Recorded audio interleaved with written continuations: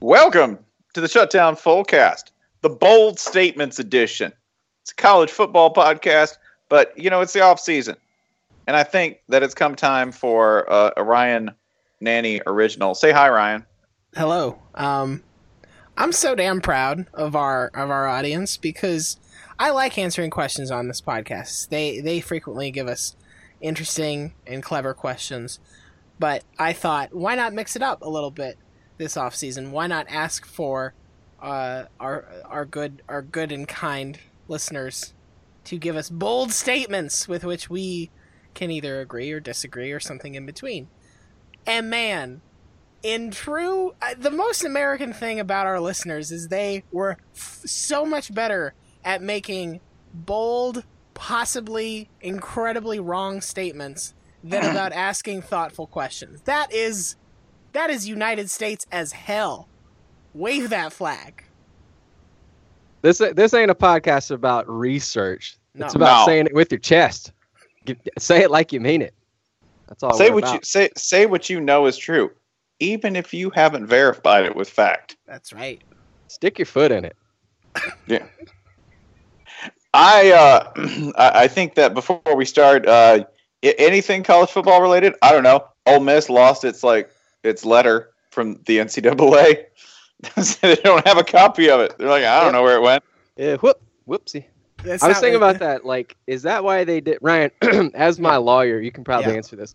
Is that why they did the whole thing as a video, and at least the transcript of the video, like as a extra way of showing we didn't write down shit? All we did was turn on the camera.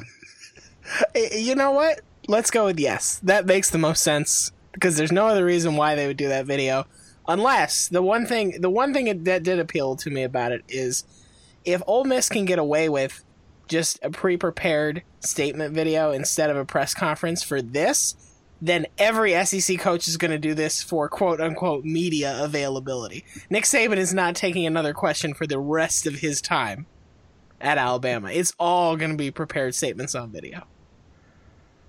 That and just started a personal YouTube. I want Nick Saban to do a personal Snapchat so he can personally direct a rant at you when he gets angry at you, and he can't do it all at once, so he has to escalate snap by snap, right? So you just get, like 10 seconds of, and I don't know. I mean, if you're gonna say those kind of things, you just go out there and I guess you just say them. We just take it one vlog at a time. That's it. And then eventually it's like the next vlog. By the time he forgets to take off the filter, that's like the raging, screaming demon. Like he's doing the part where he's like, listen, I appreciate the valuable service. You raise interest in our sport, but he's saying it as Satan. Here's the thing. It's not a filter. Yeah, no, it's Nick Saban with the beauty filter, or with the beautiful wreath and garland, right? Like above his head, like the flowers, infuriated and going, you get our players to believe this shit, and that's why the media makes our job harder than it has to be. Like, Nick's got, that's it, like 16 snaps. You have Bambi eyes. Yeah, with big Bambi eyes going, like shit through a tin horn.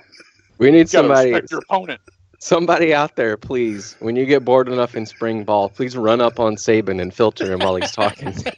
Dude, you'll never be invited back. And somebody's going to do this at SEC Media Days, I promise you. Yep, yeah. We won't hire you. There's literally nothing in this for you. There's no incentives. But we'll thank you on a bad podcast. We'll be a terrible podcast god. Let's just start charging through these. Let's jump into it. I wanna defer to you two if you have one you want to start with. I'm gonna let you lead. Lead. All right. We're gonna. All right. We'll start with one of my favorites. This is from Chris Barnwell. Chris Barnwell likes to write to us. He's a friend of the podcast. So I'll give him that status, and he's gonna need it because this is his bold statement. The Sega Dreamcast was not ahead of its time and deserved failure. Hey, Chris. I'm sorry you're fucking terrible at Crazy Taxi. I am.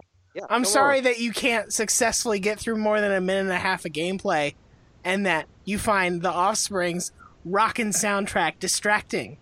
Yeah, the game only had 2 songs and like 1 level. So what? I'm sorry you can't appreciate the fine design innovation, odes to Japanese culture, taut plot lines, and yet open world, casual, freewheeling action of Shenmue. Okay? A revolutionary game that never got its due. I mean, let me hit you with the original Soul Calibur. Back when folks were barely even understanding, wrapping their minds around Virtua Fighter. Back when the mediocre Tekken was out, they hit you with Soul Calibur. Come on now. Man, Soul Calibur, for everybody who had a fighting game, Soul Calibur was it.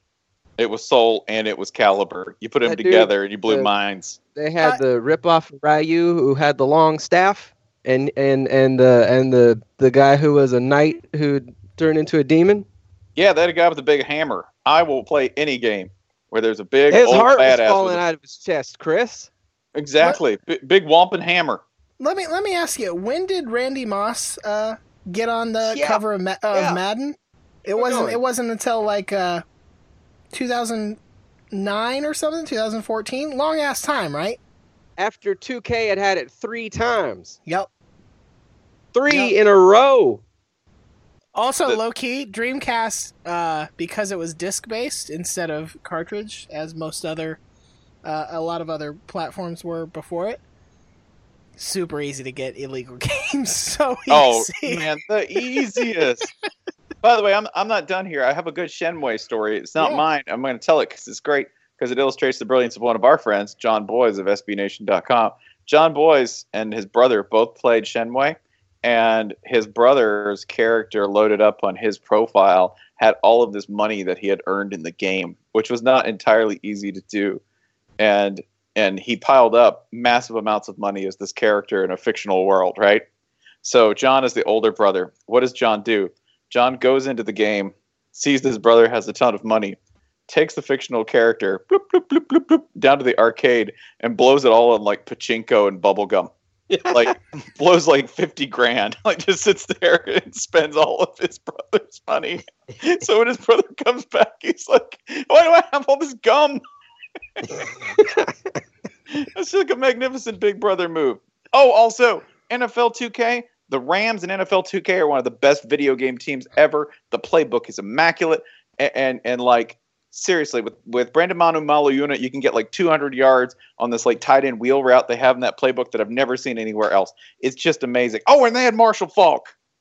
Their college games suck, though. I will freely admit their college. There's that. 2K over Madden forever. Madden might have caught up by now, but everybody knows it's true. Took you damn long enough, Madden.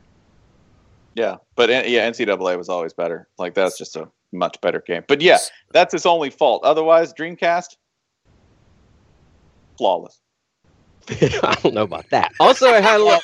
The controller would be like winking at you and shit. It had a little. The memory card had. It had the only thing that could prevent screen peeking before they had, like, when you were playing against somebody, you could actually look down and call a play on the little screen in the controller. Itself. Yeah. Yeah, and if it didn't have nothing to do, it would make smiley face or something. Yeah. Do you want to know when my dad ceased beating me ever in any video game that was a sports game? When we got a Dreamcast. Because he was. Why, you're not going to show me your cards? Oh, god damn it! Blackjack is hard. Spencer's dad is Bill Belichick. 100, more like Thrill Belichick. Yeah. I do have one I would like to answer. Please. Chris Barnwell, I can't believe you were that wrong. Get out of here. Just unanimous no. Unanimous no to that. And you're a friend of the show, but you know, tonight you got to sleep somewhere else. Don't have to go home, but you can't sleep here. Orlando, he can't help it. Yeah, I've got this. Let's see. Kentucky will win the SEC East. No. Hold on. Who's getting credit for this bold statement? Sorry, yeah, no anonymous statements here. I'm sorry. That's at Fake Gimmel. At Fake Gimmel again. Longtime friend of the podcast. Yeah, that's not. It's not happening. Okay, for the sake of argument, let's look at Kentucky's 2017 schedule. Let's just play it out. Not happening. Brian, do you think that you're the first person on the entire internet to do this? Like, do you think even Mark Stoops has looked at his 2017 schedule? Yeah, probably I am. Mark, call me if you want to know. Kentucky, you have to play road games against South Carolina, Mississippi State, Vandy, and Georgia. That's not terrible as these things go. And the cross divisional games that they have are Mississippi State and Ole Miss, which, as of now, doesn't seem like the heaviest load if you're going to have to pick two opponents from the West. Yeah, I'd say so. That Mississippi State game, I wouldn't touch that with a 10-foot pole.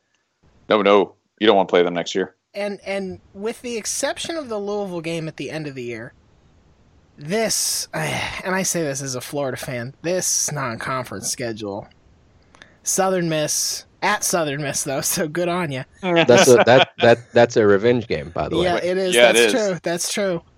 Eastern Kentucky, Eastern Michigan. Yeah, this is Dookie water. Hey, listen, that Eastern Michigan game, that's bowl team Eastern Michigan to you, That's buddy. true. That's true. You're That's right. true. Yeah, that's an import from the factory, brother. I will tentatively say that not because of Kentucky's own merits, but only because the SEC East next year might be the perfect storm of, oh no, we all shot each other fatally. I think this is a maybe. I'm not going to give it the straight no. Maybe you drop the game at Georgia and count on Georgia to fuck up something along the way. Oh, and Georgia will fuck up something along the way. The Florida game. Yeah. Okay, so there was mine. I'm just saying that. Jason, you got a verdict on that? On that one? Yeah. Yeah, I think we settled that. Next. All right.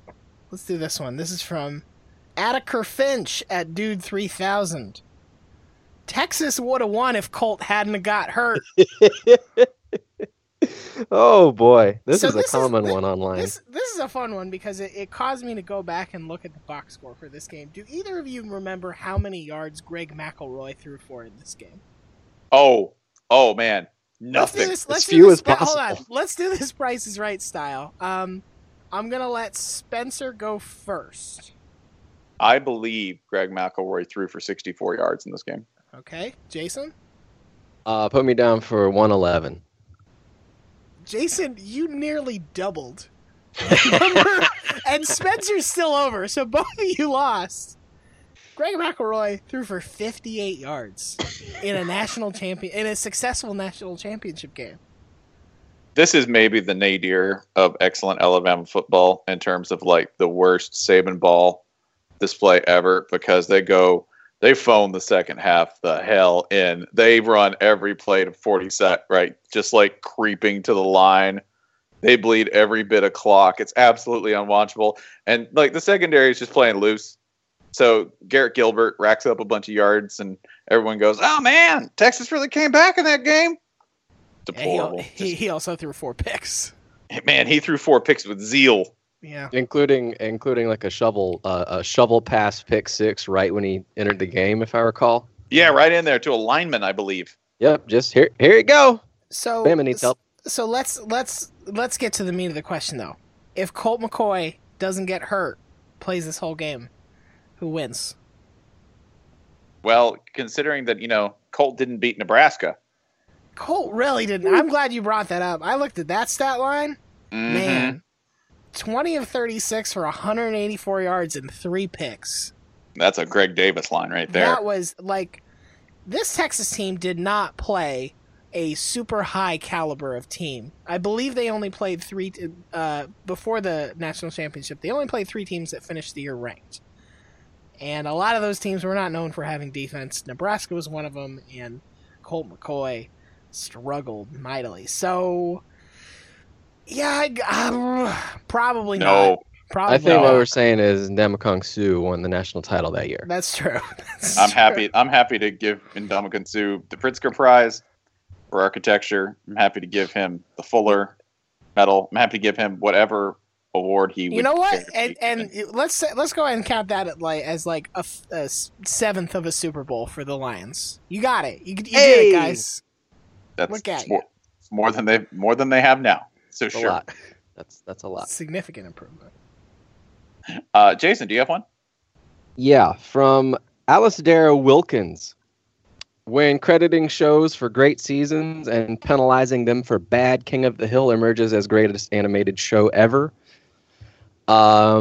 I mean, obviously, I'm not going to disagree with that. I don't even need any sort of rating system, but I think that's pretty hard to dispute. The first, I'd say 2 or 3 or 4 seasons are much stronger than after that, but not really a bad season anywhere throughout. Definitely nothing like, I don't know, The Office, where it just completely falls off the rails.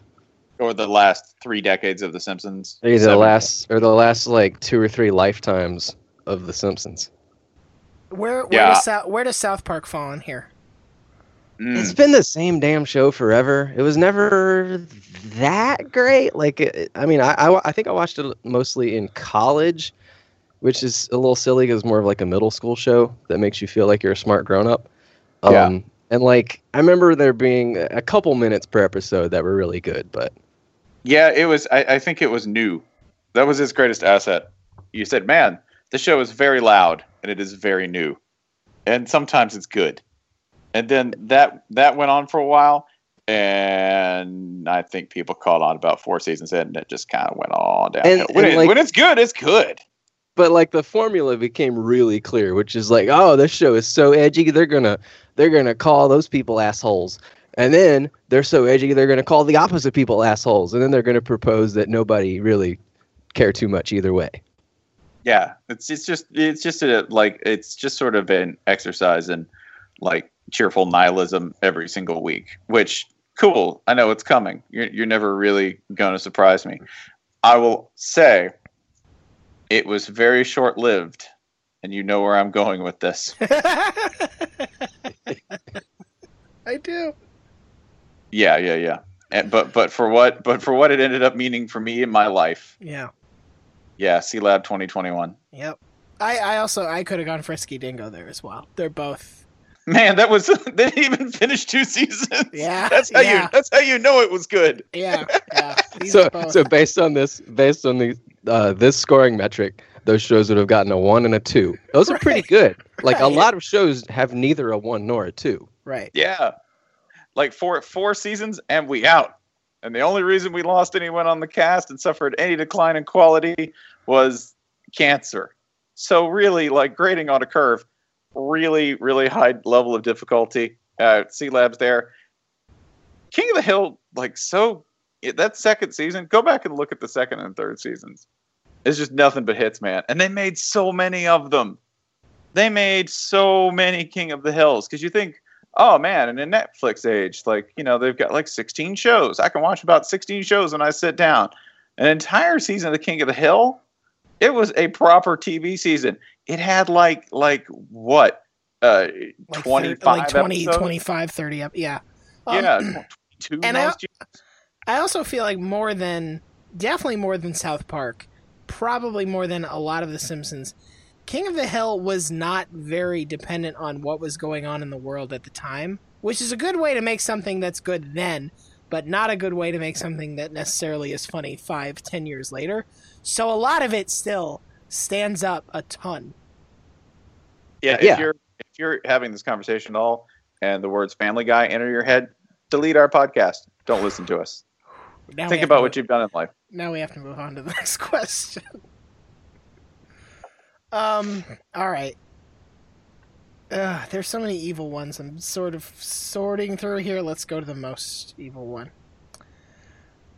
Eric Seeds, at Eric Seeds, Empire Strikes Back is overrated. Woo! I know. Jason took this one to the family. Yeah, we were at dinner, and I was scrolling through these and saw this one and read it out loud, and my daughter could, it was like I just spoke in a language not of this world. It was like I said words that had never been uttered before. She could not believe that someone would come to this conclusion. Like, to her, I've always said, I don't give her the hot takes about movies. I'll say, Star Wars 2 is very bad, and she'll say, no, actually that one's good too. But if you say Star Wars 5 is bad, I don't know. Because in a kid's trilogy, which I hate to tell you if you haven't thought of it this way, It's a kids trilogy. We just happen to enjoy it as adults. In a kids trilogy, in the second one, it punched you in the face, in the gut. Yeah. Took you out back, beat you up with the tire iron. You're like, oh, cool. A main character might be dead or gone forever. Another one lost an arm. Another one lost an arm and like was strongly hinted that he was headed down some sort of doomed path toward the dark side. A secondary character has been disassembled and is now Chewbacca's backpack. But Chewbacca lost his best friend. Yep. A possibly traitorous, scandalous scoundrel entered the picture and may not be trustworthy in Lando. Right? Yep. Meanwhile, Darth Vader's like, woohoo! Like, if you're a Darth Vader fan, Empire is awesome. Running shit. Like, that's like peak Darth Vader. You look at it from the other side, he's like, my boss is real happy with me. Running shit, got things going, might have lost Luke, but got a tail on him. Took his hand, got your son. Like, there's all kinds of like absolute, like, this is the one that really dad should like most. Because the dad like comes in and wrecks shit. Yeah, establishes order. The two most successful moments for the heroes in Empire are arguably when Han Solo successfully slices open a dead animal to keep Luke from freezing to death, and when Han Solo escapes the belly of another giant animal to prevent his ship from being swallowed alive. So, yeah. Cool. And, great job, guys! Yeah, like the big move is we got away and Luke survives by falling down an enormous vacuum cleaner. Well done. It's awesome. Like, you went poorly. After no lie, getting his ass fucking whooped. Getting tore up to the point where Vader's taunting him. Like he's like, oh, here, I'm just going to throw some space garbage at you. Wow! Like, somebody should recut that fight scene with Brent Musburger calling the Notre Dame Alabama game. With the bruh sound effect in there. Bruh. And the hand that was lost many decades later being used to, what was it, clone Rey, I believe? Spoilers. Is the thing that's mentioned online? Is that the conspiracy theory? I think so. I think Mark Hamill actually mentioned that as like, that was the original proposal for 7 was they've got Luke's hand. They're using it to clone stuff. He's actually a starfish. That's like way too George Lucas. It really should just be like, hey man, Luke's been on a bender for like the last 20 years. He ended up in some kind of weird places. He got kind of lonely. You ever been to a cantina orgy? It's cold. One magical night. Yep. Luke's actually just peeing off the side of that cliff. When the child support summons came, he was like, I'm not who you're looking for. This is not the dude you're looking for. Walk away. I will walk away. You will forget where my island of drunken solitude is. Where I get hammered every single night. Oh, where do I gotta go? So I think our conclusion is that showing up and handing me weapons. You will come back with a 24-pack of Busch Light and some smokes.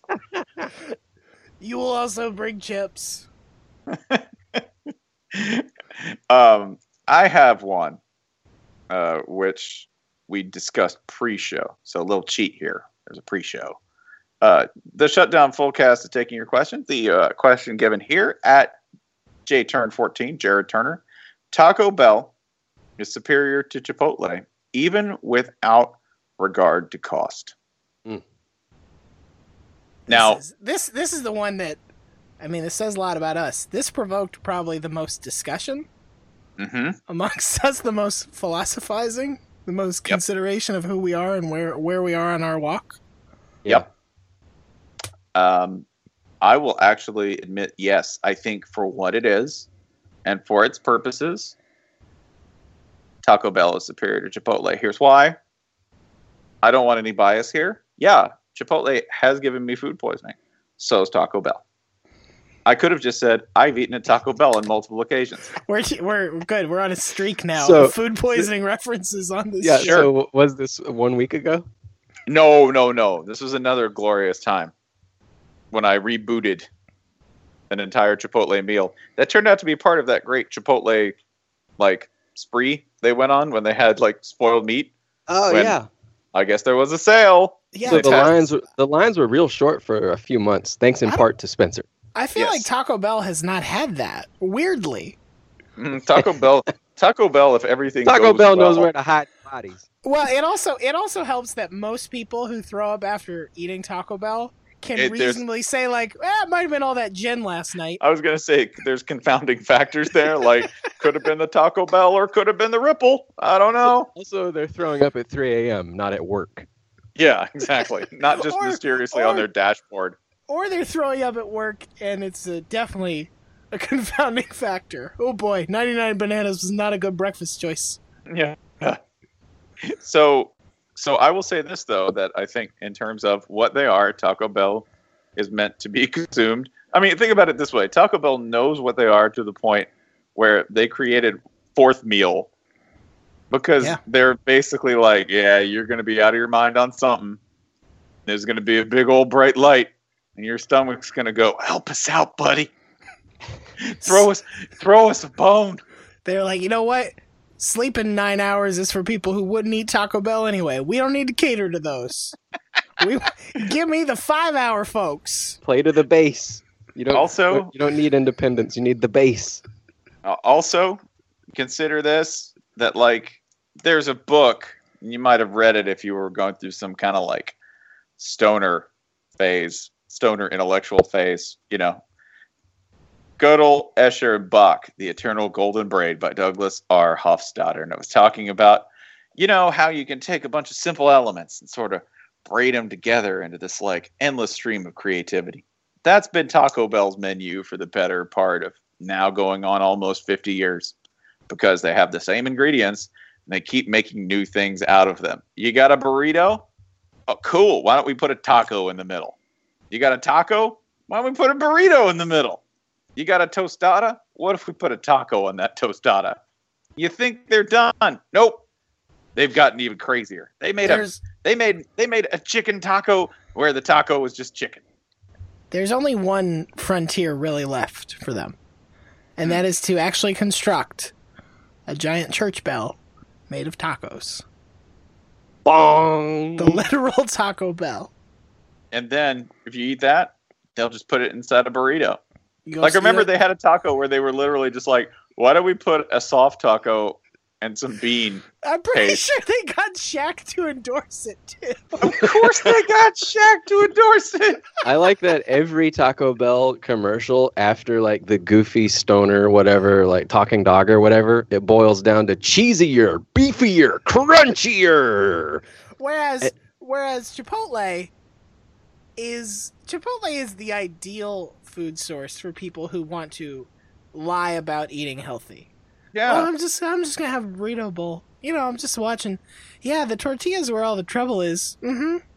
No, only a little cheese, please. I'm just gonna eat an entire pound of food. Yeah, I'll be here tomorrow. Don't worry, it's part of my New Year's thing. I'm gonna eat an entire 3/4 pound serving of rice. What Chipotle does. Chipotle just serves rice. Hey, what's sodium? That's probably good for you, right? Yeah, sure. I'm just gonna have the same amount of food that pro wrestler Booker T advertised for Hungry Man TV dinners in the 1990s. Just a whole pound of food. But don't worry, there's lettuce. Yeah. lettuce is fulfilling. Like, to me, the question of Taco Bell versus Chipotle, it calls to mind that a human contains multitudes, and who we are today is not necessarily who we've always been and all that. Because, like, would I rather eat Chipotle? Okay, yes. If I'm speaking with my mind, yes. Okay, fine. Chipotle, it seems like it's actual food. It's good. I think you could eat Chipotle several times a week, and there are far worse things you could eat. But if we're talking about what would I rather do, like the idiot that I actually am, I mean, come on, man. I raised my idiotic self on Taco Bell. It's too late to turn back now. I mean, I eat it several times a year, and every time I regret it, and every time just think I'm definitely going to do this again. I am as stupid as I am. Nothing is going to change that. This is definitely going to happen again at some point. Chipotle, has done a lot. in the business field. Taco Bell successfully sells people cinnamon sugar air. That's a menu item. That's basically a Cinetwist. You're buying air that's cinnamon sugar flavored. They sold that to you. They are the greatest company in the world, with the exception of Outback Steakhouse. Agreed.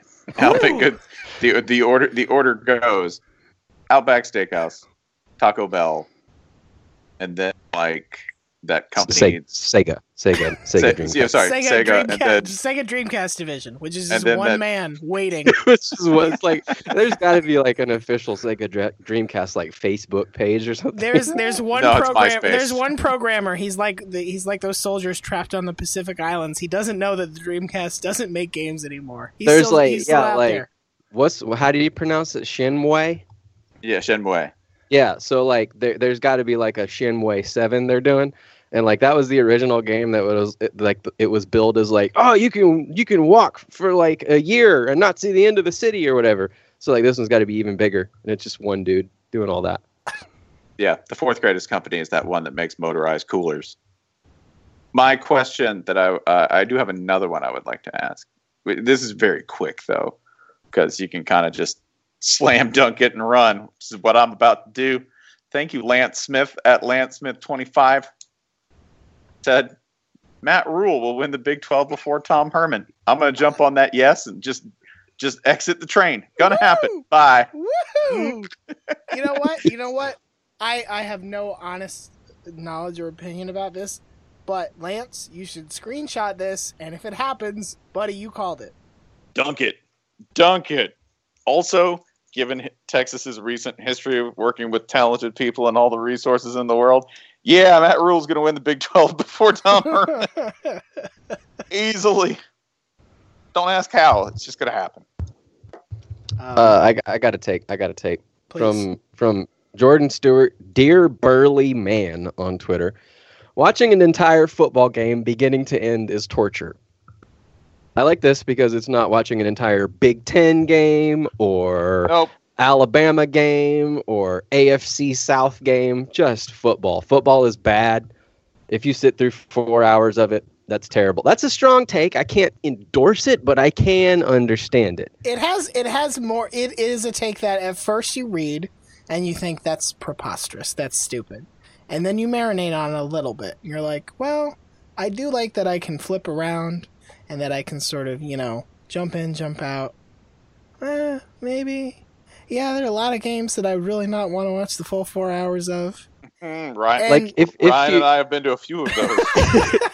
If you take it literally, like watching it from beginning to end, okay, so you're not looking away, you're not looking at your phone, you're not flipping games, you're watching like the Thursday night ACC of interesting punts, locked in, no looking at anything else. That does not sound good.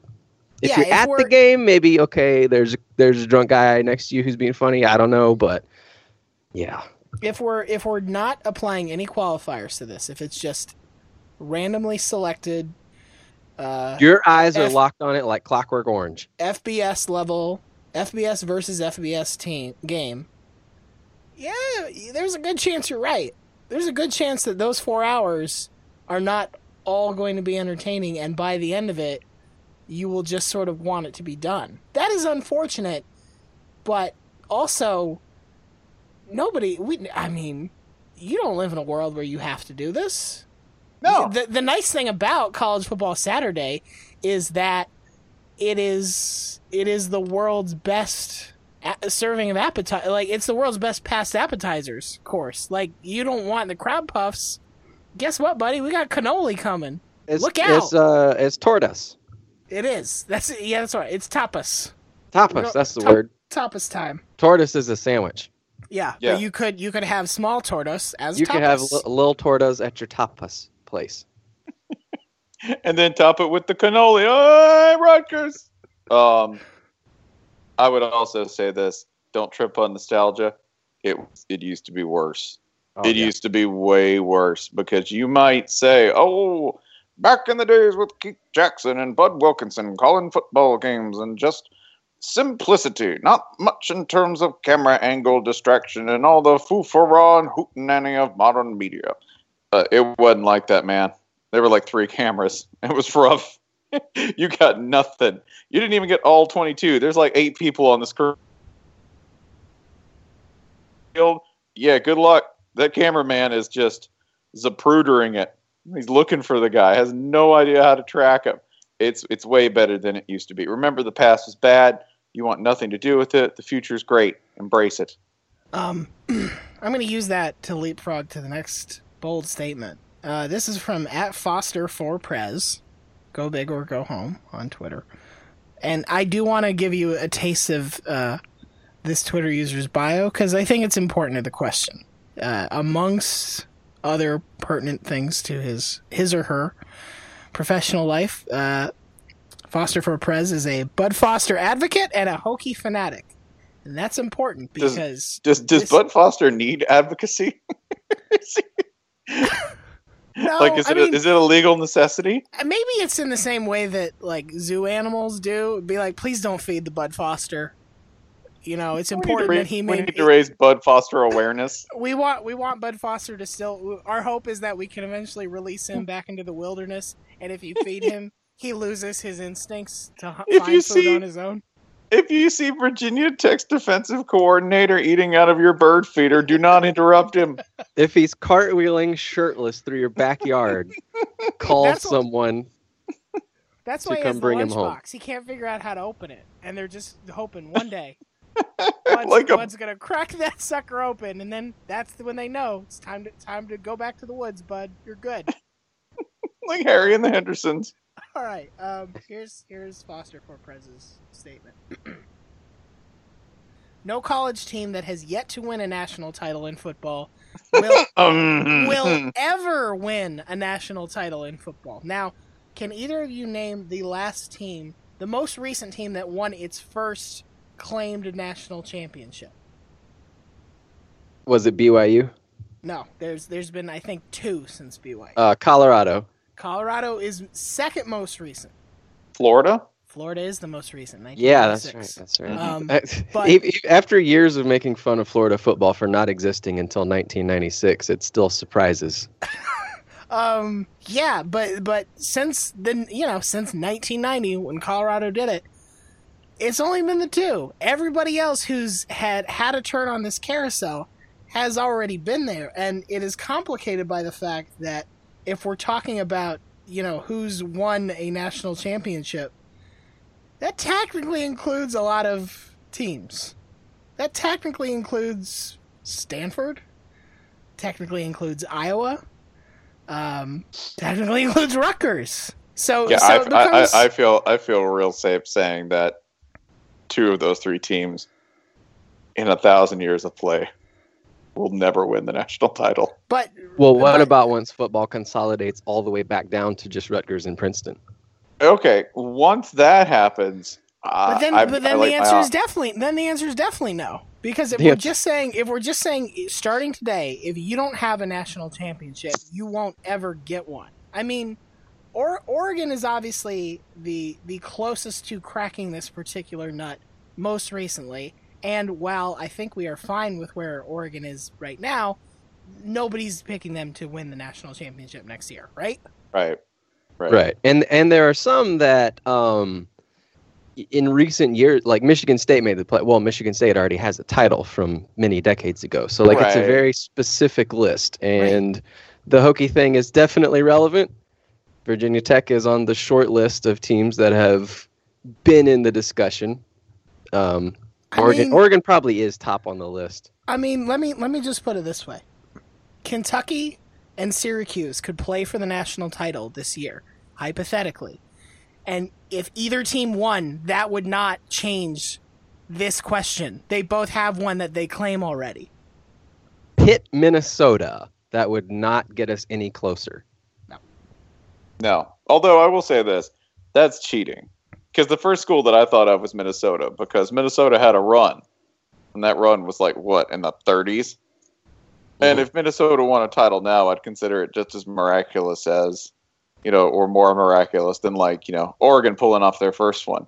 Yeah, Minnesota's most recent of their 7 claim titles is from 1960. So you're right. Yeah. It would be a thing, but that's what makes this a hard question. That there are a a lot of teams that could come out of nowhere to win the national title over the next 10, 15 years, and it wouldn't be their first. There have been so many teams that have been one single game away from doing it that the probability for me is too appealing. So I think that the general point that our Bud Foster advocate wants to make, it's a good one because it shows that there's actually a really small number of teams who stand a good to great chance of competing for a national title. In terms of probability, I'll still Riverside it because there's so many teams like West Virginia. West Virginia was so close in 2007, man. They were so close to playing for a national title, and they would have been hell to face. They would have been a nightmare for anyone preparing for them, and they were so close. Let's not talk about what happened, just in case the tender ears of some scarred Mountaineer fan who remembers what happened to be tuned to this podcast. They lost to Pitt. They lost to Dave Wannstedt, Pitt. They lost to Dave Wannstedt with Steve Slayton and Pat White in the backfield. Another that was probably like a 10-win Pitt team, though, right? Yeah, sure, certainly. Sure. Just if you like doubled it or so. Trying to be kind, Ryan. Trying to be a good person. Wisconsin's got to go on the list as well. They've been hovering right around that level for about 20 or 30 years now. Yeah, it's more like 20, but yeah. And I mean, there are SEC teams that haven't done it. Which, when you look at what could happen in a Nick Saban-less world, oh, what a sweet dream! What a sweet dream that would be. Who could just bolt up and get there first? It would be a moonshot kind of year, but that happens, especially when you pick up Cam Newton 2.0 and you line up your schedule just right. You could win a national title that you haven't claimed before. Like, that could happen. Is it okay? Here's the other question: is it easier or harder with a 4-team playoff to get in? I mean, I guess it's easier because you just have the paths to entry are doubled, so the chances that you're going to get one of these teams is significantly expanded. And probably, I mean, look, certain results notwithstanding from the last 2 years, if you can get to the playoff, you should be good enough to, in theory, win the national championship, right? Yeah, but you have to beat not just one more talented team. You have to beat two. Right. Unless you're Alabama, in which case you really only have to beat one. In this case, you just have to not fuck up. Which they never do, ever. We'll get one more out of the way real quick since it's semi-related. This is from Garrett Mueller at Mueller with 2 1s instead of L's on Twitter. Michael Dyer was down. Yeah, he was down. Yeah, speaking of Oregon, Michael Dyer was actually down. He was totally down. Auburn ruins everything. I don't think him being down, I don't think that would have changed the outcome. Is the problem. He was down, Ryan. The spot was good.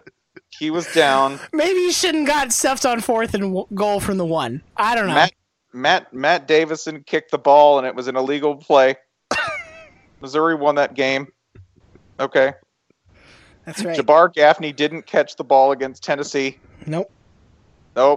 Wasn't a TD. Got away with it anyway, y'all. Woo! I would like to select this question, which is some desperate college football program. This is from @BooksNotWooks, by the way. Greg F. Some desperate college football program should bring in Jeff Fisher just for hilarity. No, man. No. It's not. I don't need to watch that. I don't. You keep him in the NFL where he can be humorous. I don't need to see him come to college and run like some trash 3 tight end run offense that doesn't go anywhere and tries to play games to 10-7. Get that poison away from me. Not today, Satan. Not tomorrow. Not any week. Not next month. Not next year. I feel like desperate is the wrong adjective.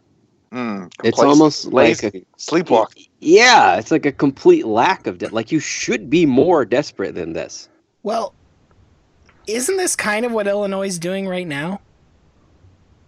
Man, Wow. kinda, yeah. I mean, they have a coach who took a team to the Super Bowl, did not win, stuck around for a long time, made it to his second team, didn't work out there, and now just sort of took a college job because he's a name and recruits and blah, So- blah, blah, blah. Following the geography, this means Jeff Fisher to Mizzou. You know what? Ooh. That's not the worst idea. It's There not are the literally best. worse ideas. Here's what I really like about that, though. You get Rams fans who are like, "Oh, thank God the Rams left and took Jeff Fisher with them." The ones in St. Louis, that is. And they have to turn around and watch him take over Mizzou football. Ooh, man. Ooh, man. Babadook with a mustache. So, like, so the whole thing would just be Jeff Fisher. It's like he shipped the Rams. Like, he didn't even move with them. He just stayed. He's the transporter. Think about this. Jeff Fisher was an interim coach for the Rams. Like, he's been an interim coach for two franchises that moved. Like, how much more can you say, like, undumpable, like, spouse? He's right? you know what he like, is? Y'all still. He's a damn barnacle. He's a witness relocation agent. He gets you to your new city. He makes sure you're set up. Got a new look. Got new friends. New ties to the community. All right, moving along. Who's next?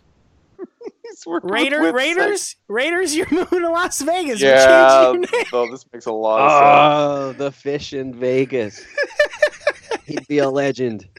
He'd wear sunglasses, and people would be like, "Man, he's got a rock and roll attitude." And Jeff Fisher just says shit like, "No, it's bright." I hope really bright Jeff here. Fisher tells strangers that he's Andy Reid, and they're just like, "Wow, you look great." It's really slimmed down, yeah. Yeah, Andy Reid tells people he's Jeff Fisher, and they're like, "Woo, you went to shit, boy." He's in Good Vegas. God. Vegas laying down 7-9 straight every time. It's just, man, it's great if we're playing poker. Terrible if it's blackjack. I'm a holding, man. Just waiting on this straight. Hold. Oh, you holding again? Oh, hold. Man, if he gets what I think he should get, man, 2 7s and 2 9s. just waiting on it. How many times can this happen in a row? You'd be surprised. I think he's cheating, but in a very confusing way. I cannot get over the fact that he said, "I'm not going fucking 7 and 9," and then got fired. My God. Got fired days after being extended. Yeah. The God. All right, let's stick on theme. This is from Ryan Sump at Ryan Sump. Nebraska wasn't dumb for firing Bo Pelini because they should expect more than beating non-con cupcakes and bad Big West teams.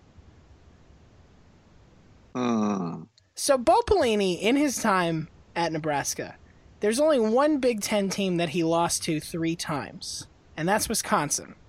So he was not regularly getting his lunch handed to him. The problem was, there are only 3 Big Ten teams that he played and never lost to, and they were Penn State in the middle of some very troubling times, Illinois, and Purdue. Like Nebraska under Bo Pelini was very good at collecting a scalp when they needed one, got a win over Ohio State, did some things against Michigan. They were also very good at, losing to UCLA twice. So yeah. And honestly, I don't know if anyone else could do a better job there. It's very hard. It's very hard to get people to play there. It just is, and it's never been easy. And even when things were at their best, it's been easy in with certain NCAA parameters. setups. Yeah. that are no longer. If you tweak the sliders. If you get some, I don't know, prop players in, so shall we put it, right? And you get a system that is actually designed for teams that are trying to overcome personnel deficiencies, and you get people who've been fed into it their whole life, and you, I don't know, put them on like the best weight program at the time, and yeah, it could be a pretty formidable machine, especially when like also those Nebraska staffs, they didn't go anywhere, man. They didn't, like, if you talk about like, oh man, coaching turnovers are real, like that creates real stress on how you actually perform as a program. Yeah, guess what? No one left Nebraska. Like Frank Solich like slept in the attic of their training facility for like, I don't know, 15 years. It's also, everybody was there forever. I think in the back of every AD's mind at this point is they remember Mark Mangino at Kansas, Jim Leavitt at USF. There was this time when like you could be a good football coach, but if you did certain things, and this just happened at Indiana too. Like there are some certain things that you can't do now that you probably could do 20, 30 years ago because it didn't get out and players didn't talk about it. And I don't think that's better, but it is different, certainly. And Bo Pelini, you know, there was nothing like that about him. But I think the fact that he was known for flying off the handle, known for maybe losing his cool in situations where he shouldn't have when recorders were running, there is definitely like a liability thing there. Not in a legal sense, but just to like, man, any day I could wake up and find out, oh shit, Bo said what? Fuck. And you know what? You don't have that problem with Mike Riley. No, not one bit. So, yeah, my official answer would be, I don't know. Okay. I don't know, this man. is the hot takes episode. Bold! All right, you got another one? I do have another one, which this will be local, a very, very local one. All right. Which is bold statement: the new Brave Stadium, spelled Barbs, the new Barb Stadium, will make ATL a baseball city in Marietta. There's nothing in this sentence that makes any sense at all. Yeah. We had this discussion this week, John Boys and I, about could we name players, and we actually said no. Neither of us can name a current Brave.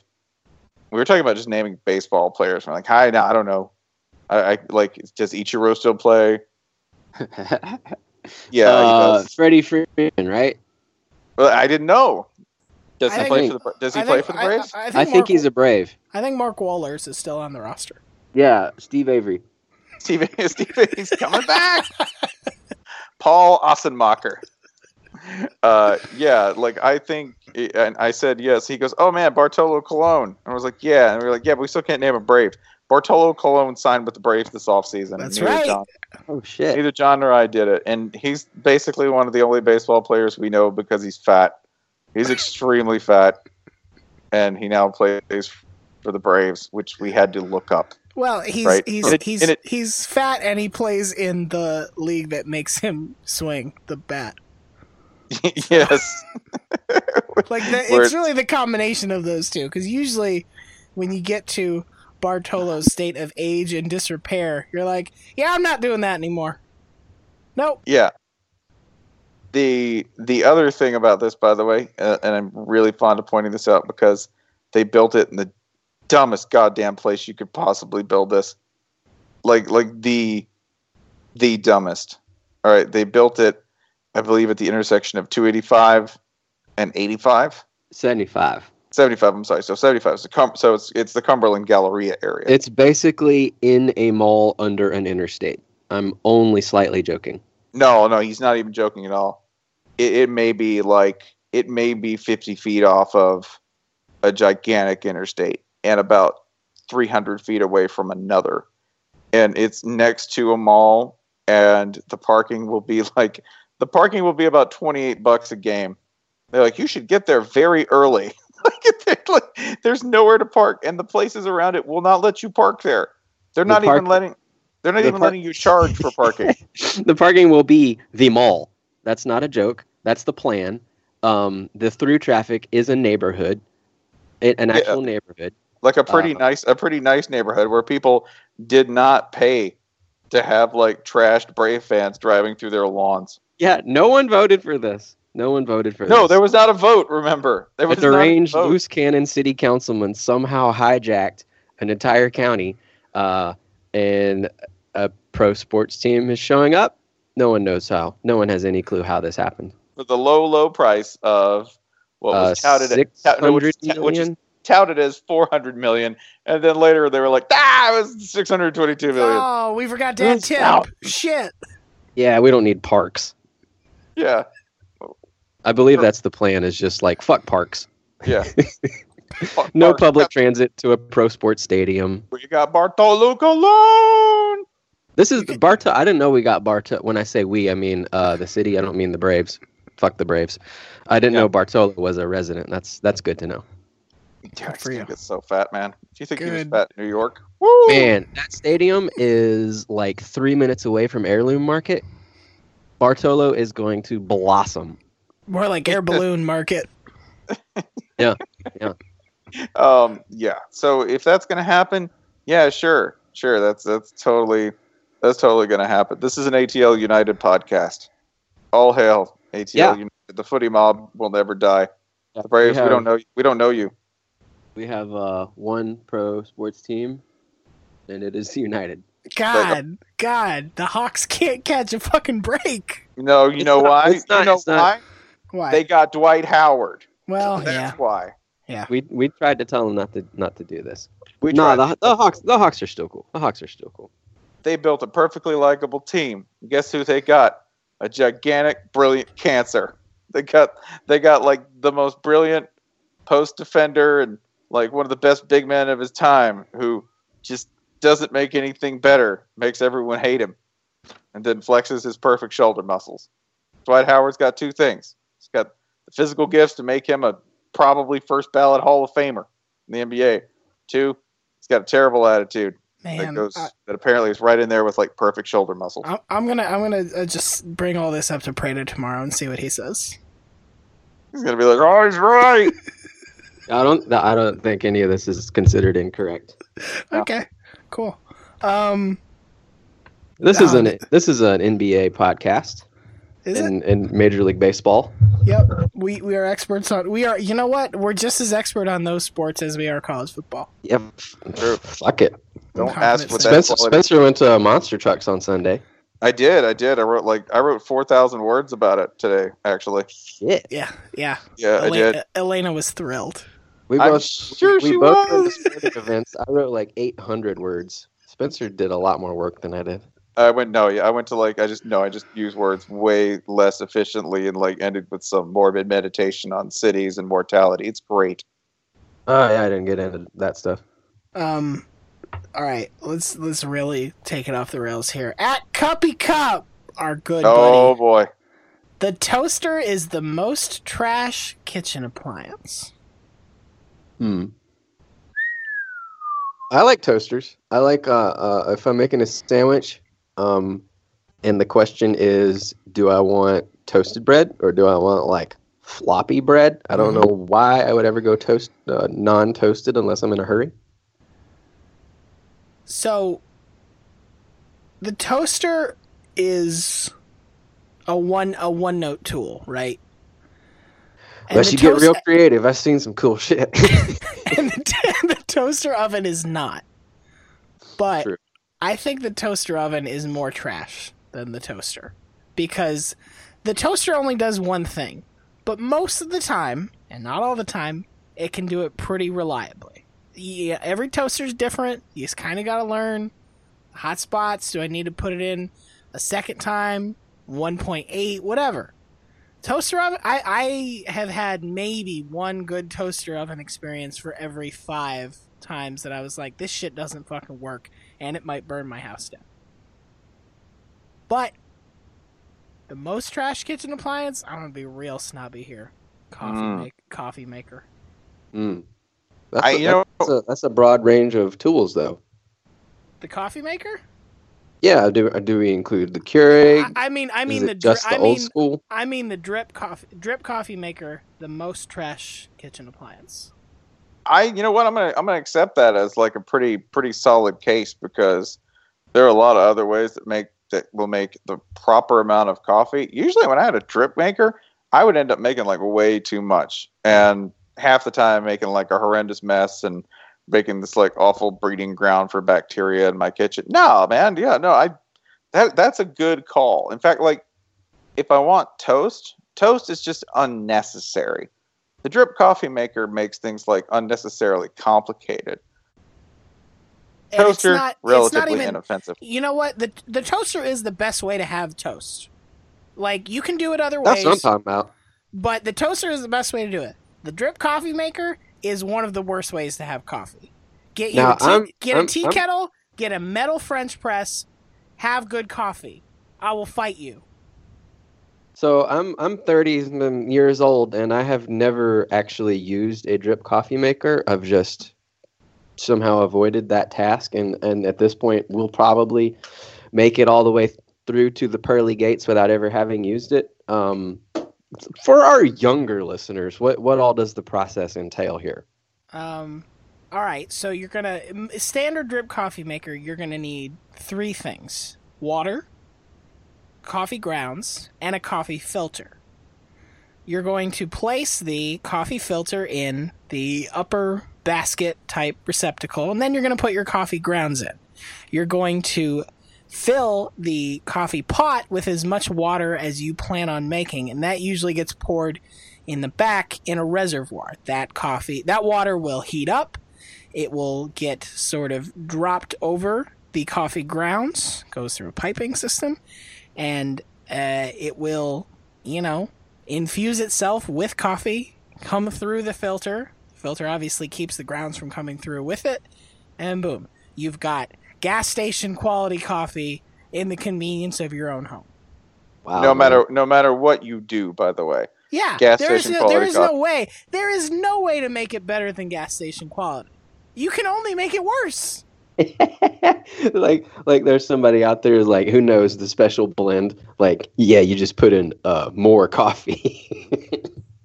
Here's how you know drip coffee maker is the most trash kitchen appliance. Go on YouTube and see all the other dumb shit people make. People make brownies, people make omelets, people make mac and cheese. Like, people have spent time and energy figuring out what the fuck else to do with this thing that is just supposed to be good at one thing and fucking sucks at it.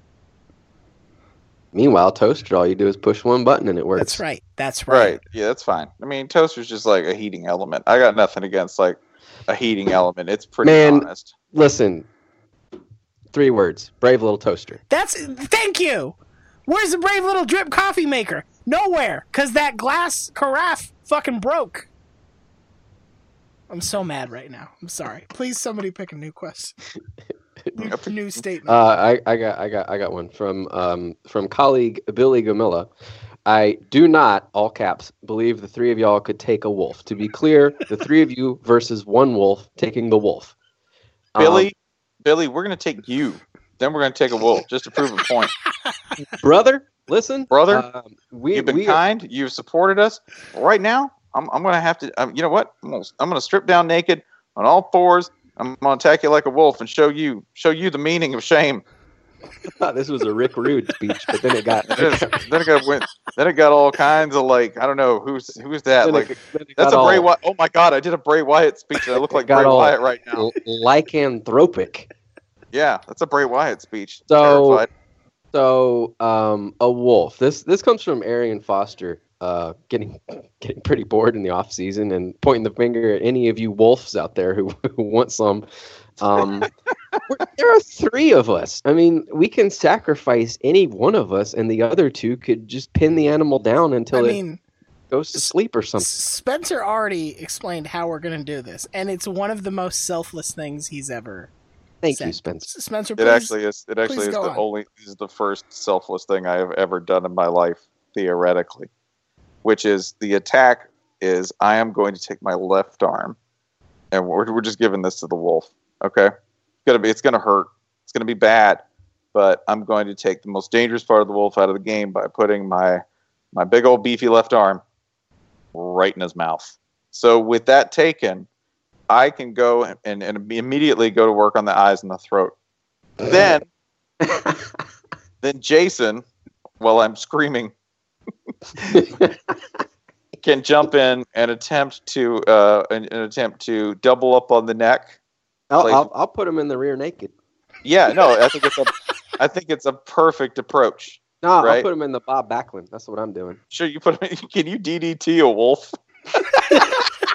If you did, oh man, I'm sure that was on a T-shirt in like 2004. I'm just saying, if you DDT a wolf and we get it on tape, we will have met Vox Media's company-wide video goals for the next year and a half. If I'm dressed like Arn Anderson, right down to the close-shaved beard and like wearing the like at one point Arn Anderson, there's a clip of him. He shows up to a match with Hogan on like zero notice because somebody else canceled, and he shows up in pleated shorts with a belt.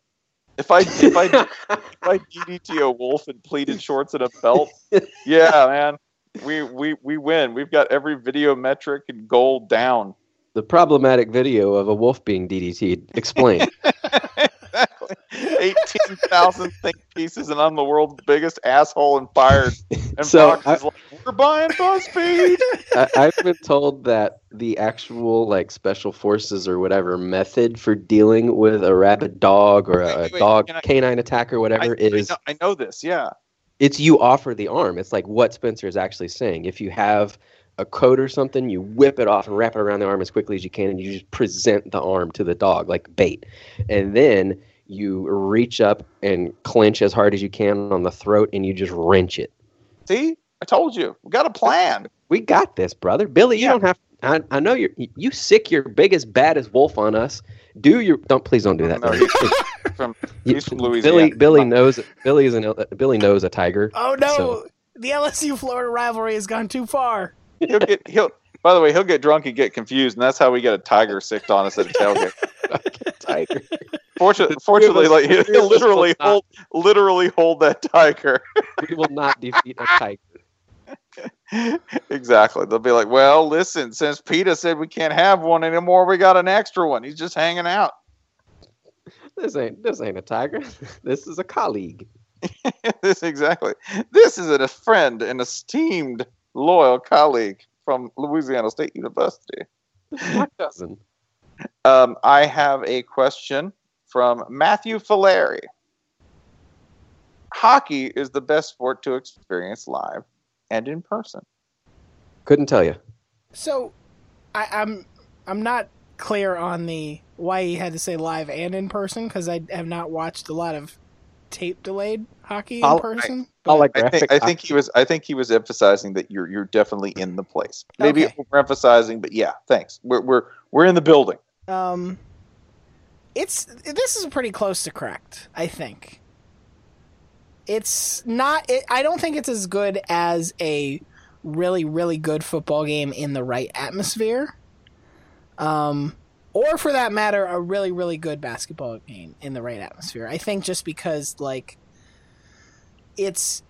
hockey live is very hard. At least I have found it's very hard to sort of keep track of what's going on because the puck's really fucking small and it moves really fucking fast, and the game can sort of move quickly, and you don't have as much time to appreciate the slow building of things that even in basketball, when you watch a fast break or a buzzer beater, there is sort of that time where you can track the very short story that you're watching happen unfold, and hockey doesn't always happen that way. That said, the sound of what happens in hockey, skates and sticks and guys crashing into plexiglass, is actually, I think, the most pleasant auditory experience you can have at a game, live, in person. They're real good. Like it's a really, really, really, really, really great experience live, and it's very difficult to beat. I will say if you can get to a soccer match between two teams that really, really hate each other, that's right there. Like because they'll actually harm each other. Like, I mean, actual harm. Right. And that's sick, and that's wrong.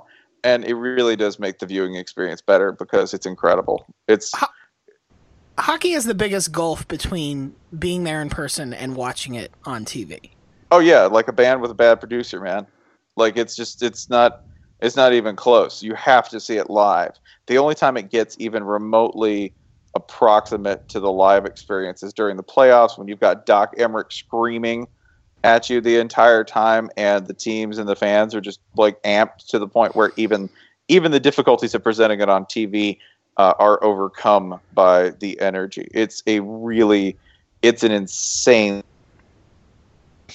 The other thing that is really, I don't know if good is the word, but that it doesn't really quite translate, is if you go to like any kind of UFC or boxing match, because nothing happens and then suddenly like everything happens at once.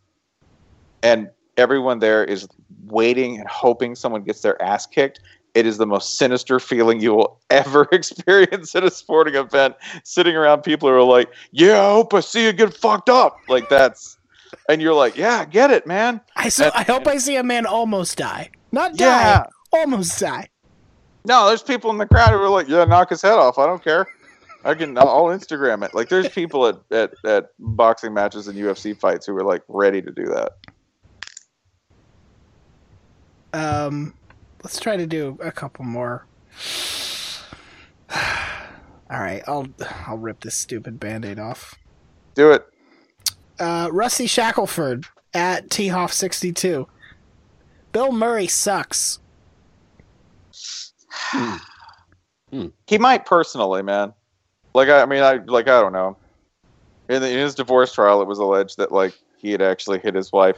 That was never substantiated. He can't substantiate it, but like, yeah, that could have happened, man.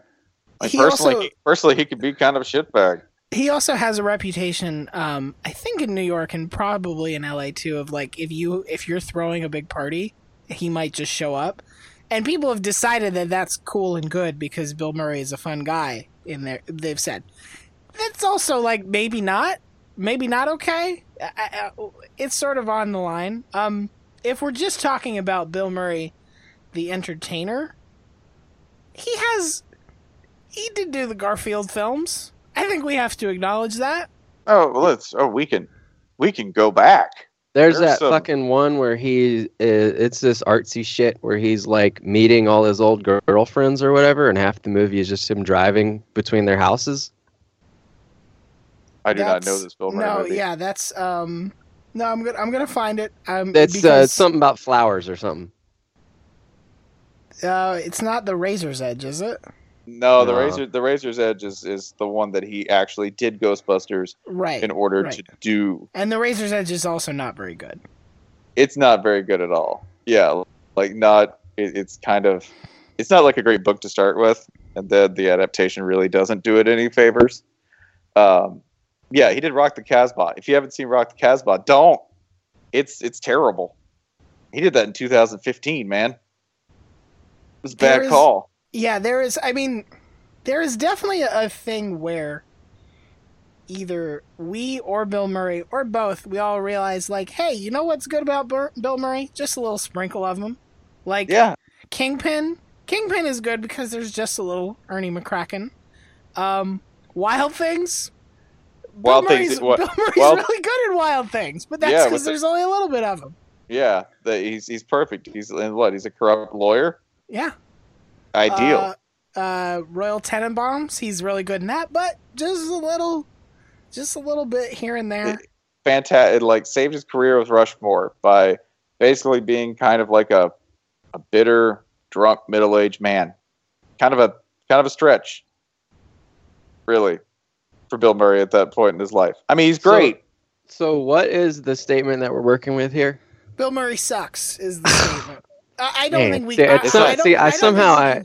You can't go that far. I don't. Not true. Bill Murray, the entertainer, can suck. Bill Murray, the person, unverified. Right. I suspect he could. Right. Yeah. But as an entertainer, I think he has done more positive or more enjoyable than unenjoyable, or at least it outweighs it. So there's a lot you can ignore also. Like I mentioned the one Bill Murray movie that I've seen that I didn't like, but there's probably 40 that I just chose not to see, and that is not. I don't hold those against Bill Murray. He didn't force me to watch them.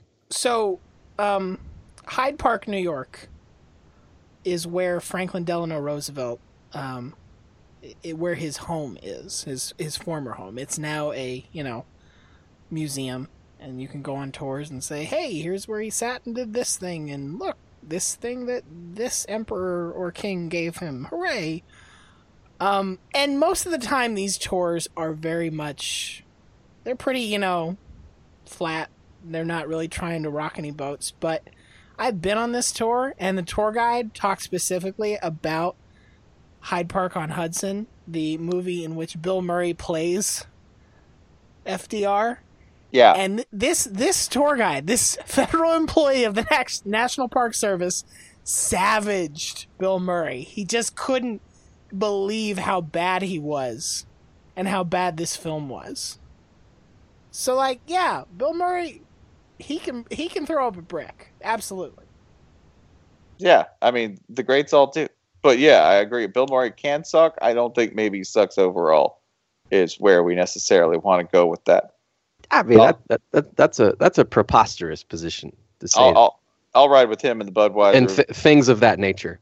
I'll ride with him in the Budweiser bathing trunks in a Houston backyard, getting ready to take a dive off the high dive with a glass of scotch and a cigarette in his hand and Brushmore. That's iconic. That's pre-Wes Anderson tweet overload Wes Anderson. That's quality right there. You want me to end with one that we'll all have a lot easier time with? Yeah. Let's do it. This is from Justin at Drifter1717. Rutgers will have at least 3 Big Ten wins this year. Well, they do get to play Michigan State.